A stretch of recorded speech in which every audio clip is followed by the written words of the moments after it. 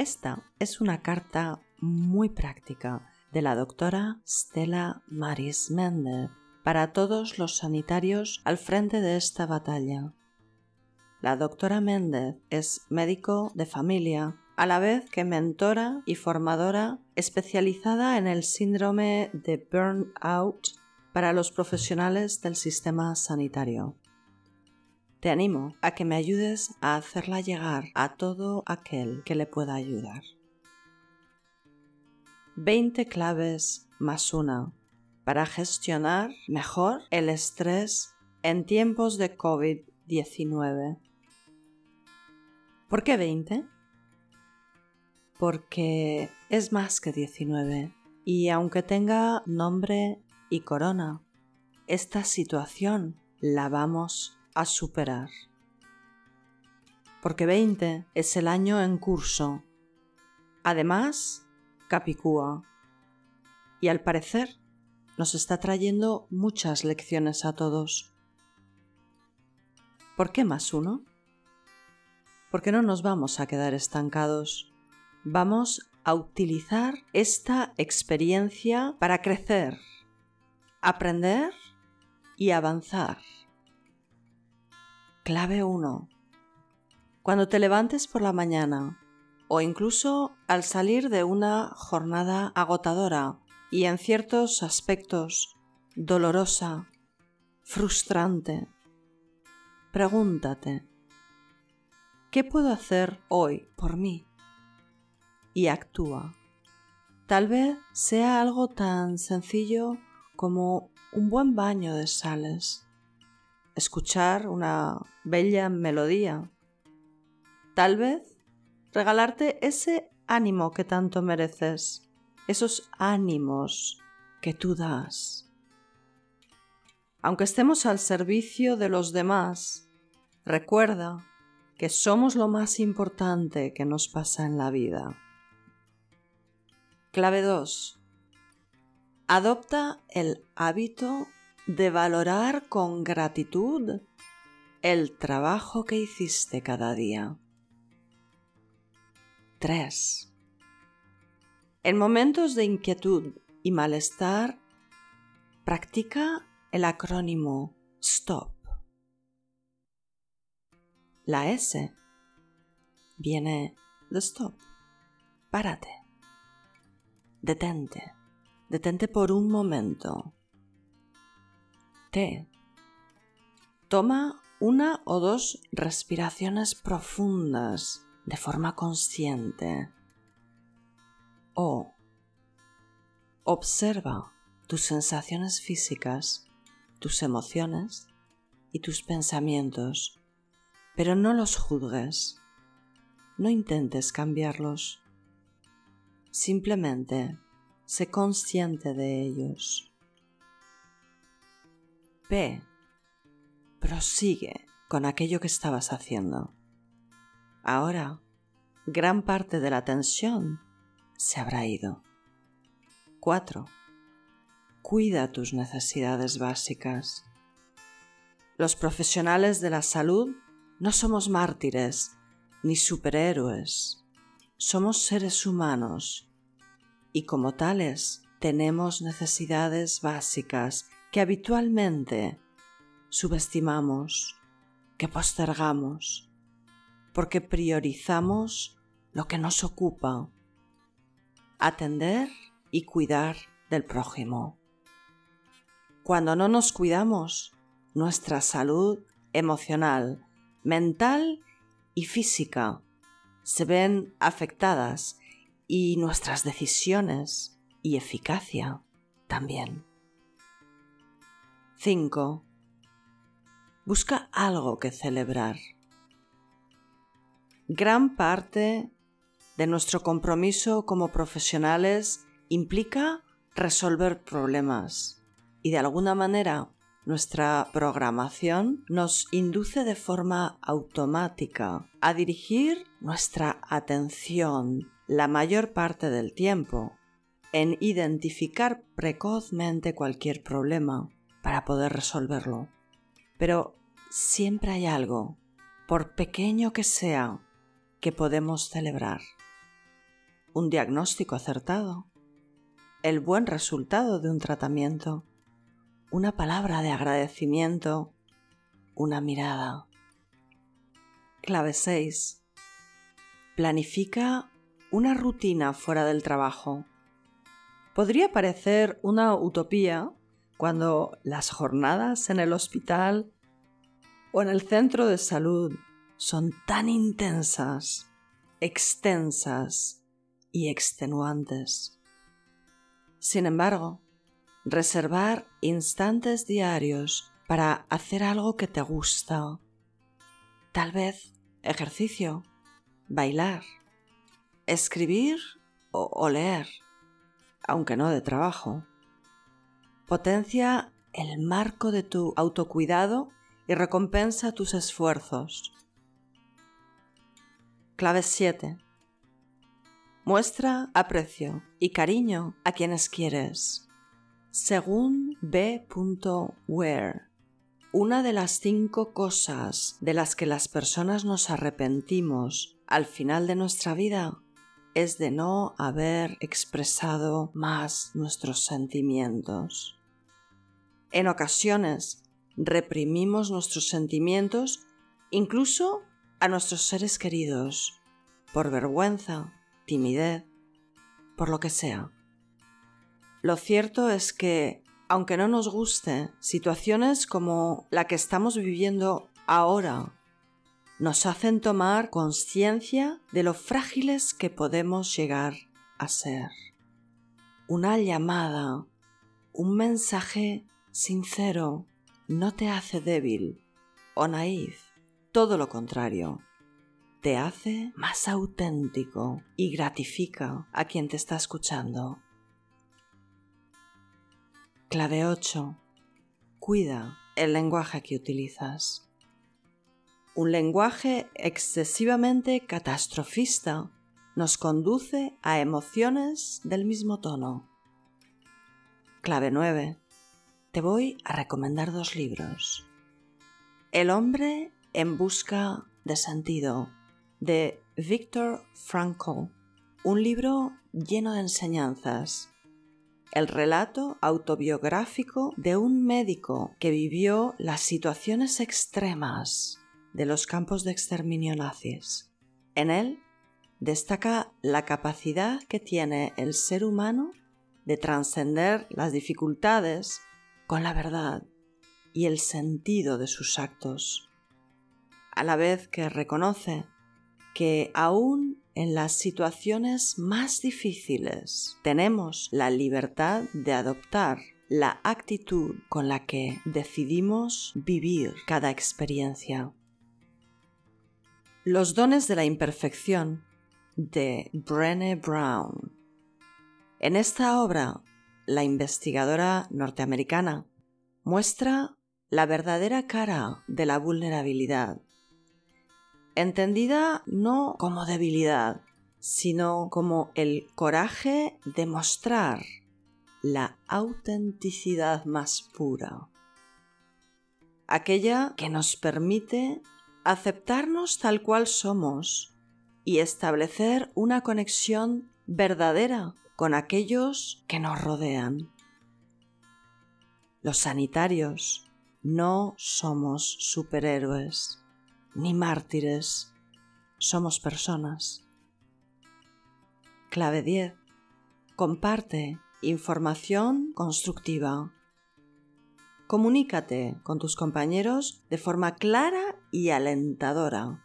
El elogio sincero motiva a seguir hacia adelante y el error comprendido puede ser un buen punto de aprendizaje y mejora. 11. Mantente prudentemente actualizado. En esta cultura de la inmediatez, la innumerable cantidad de información que nos llega día a día a través de los medios, redes sociales y una larga lista de etcéteras, pueden llegar a saturarnos, sobrecargarnos e incluso, ocasionalmente, confundirnos todavía más. Confía en fuentes fiables de conocimiento. Comparte con tus compañeros, no para retroalimentar el desasosiego y el miedo, sino para aprender e incorporar soluciones favorables para todos. 12. Dosifica la exposición a los medios de comunicación y ciertas redes. Pon límites con asertividad. Necesitas espacios de descompresión y desconexión de la situación actual. Eso no es negarla, es crear espacios para vaciarse uno del estrés y regenerar energías. Las imágenes y mensajes preocupantes de forma constante incrementan el estrés. Dirigen el foco de atención a lo que no queremos y reducen nuestra efectividad y bienestar. Clave 13. Ten un autorregistro de tus sensaciones y emociones. Escribir nos permite plasmar en papel los pensamientos recurrentes. Con ello, identificamos nuestras emociones para poder verlas desde otra perspectiva y otorgamos la objetividad de quien observa sin verse totalmente condicionado por ellas. 14. Permítete pedir ayuda. A veces no es suficiente con identificar las emociones y reconocer los signos de estrés. Necesitamos soporte, apoyo u orientación, por breve que sea. Compartir nuestras sensaciones con alguien que nos transmita confianza y seguridad ayuda a hacerlas más tolerables y permite regularlas mucho mejor. 15. Cuídate de los pensamientos intrusivos. ¿Y si me equivoco? ¿Y si me contagio? ¿Y si contagio a otros? ¿Y si no puedo? En las circunstancias actuales y en otras, estos tipos de pensamientos son habituales, aunque no deseables. No obstante, la importancia de gestionarlos radica también en no sentirnos culpables ni luchar contra ellos. Adoptar una actitud de culpa y oposición agrega más carga emocional a los propios pensamientos y dirige nuestro enfoque continuamente hacia lo que no queremos experimentar, restando atención a lo que sí podemos hacer para estar mejor.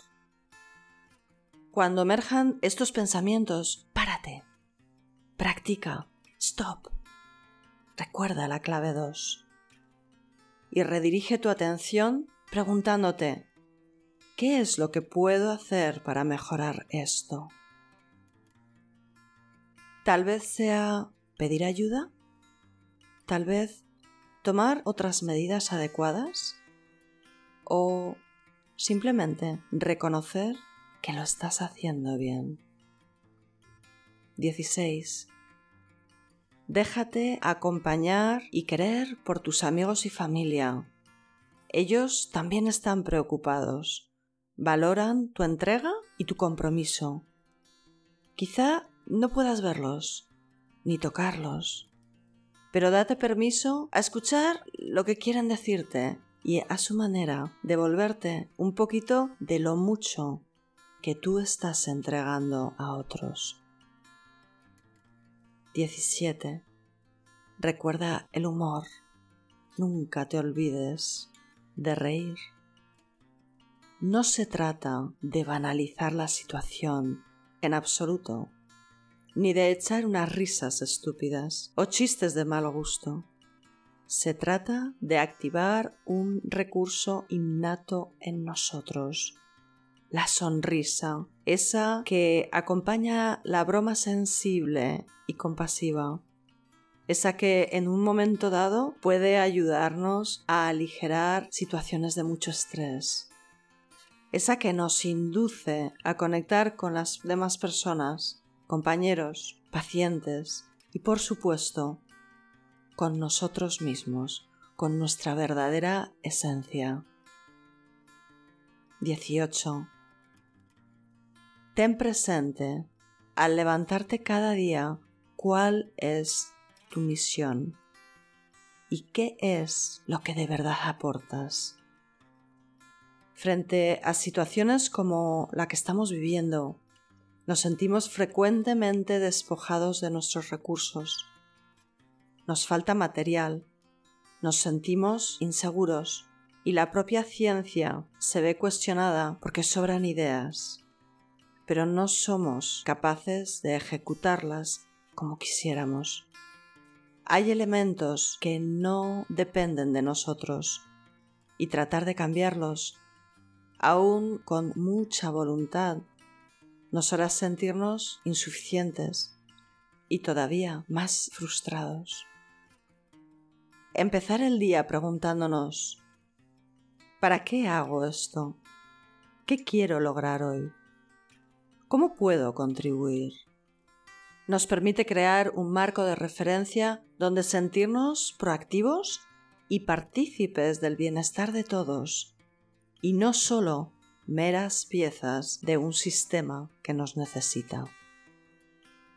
19. Piensa en equipo, nosotros.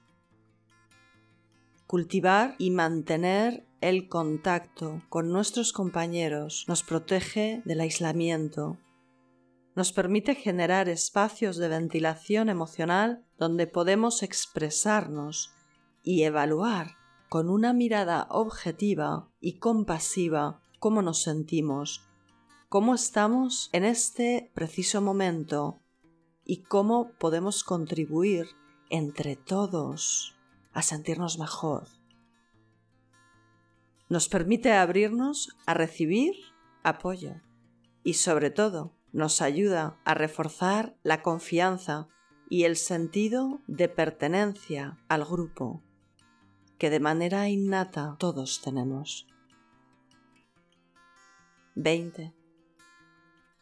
Respeta y acoge las diferencias, las tuyas incluidas.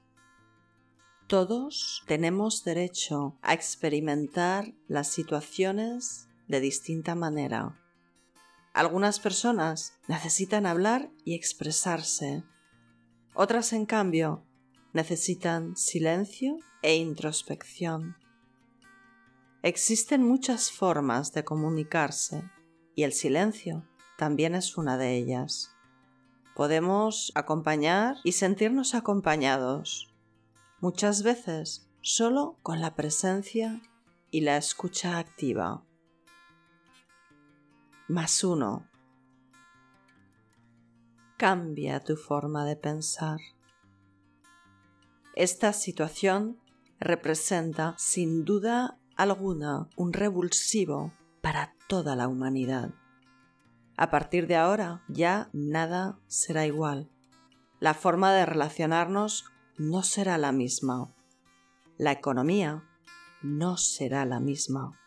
Y nosotros, tanto a nivel personal como profesional, tampoco.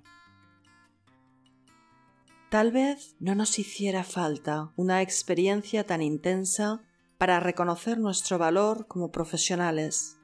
Sin embargo, probablemente el desafío y la oportunidad cuando todo esto pase, porque pasará, será aprender a darle importancia a lo verdaderamente importante y cuidarnos más, a disfrutar más de las cosas simples de nuestro día a día, a reivindicar con asertividad lo que no nos parece justo, a convivir con los demás, a vivir con mayúsculas. La felicidad no es algo a perseguir y no debe pasar por la negación o la evitación de las experiencias dolorosas. Sin embargo, como dice Martin Seligman, la vida infringe los mismos contratiempos y tragedias en el optimista como en el pesimista, pero el optimista las resiste mejor. Vamos a cuidarnos para poder cuidar. Seguimos adelante.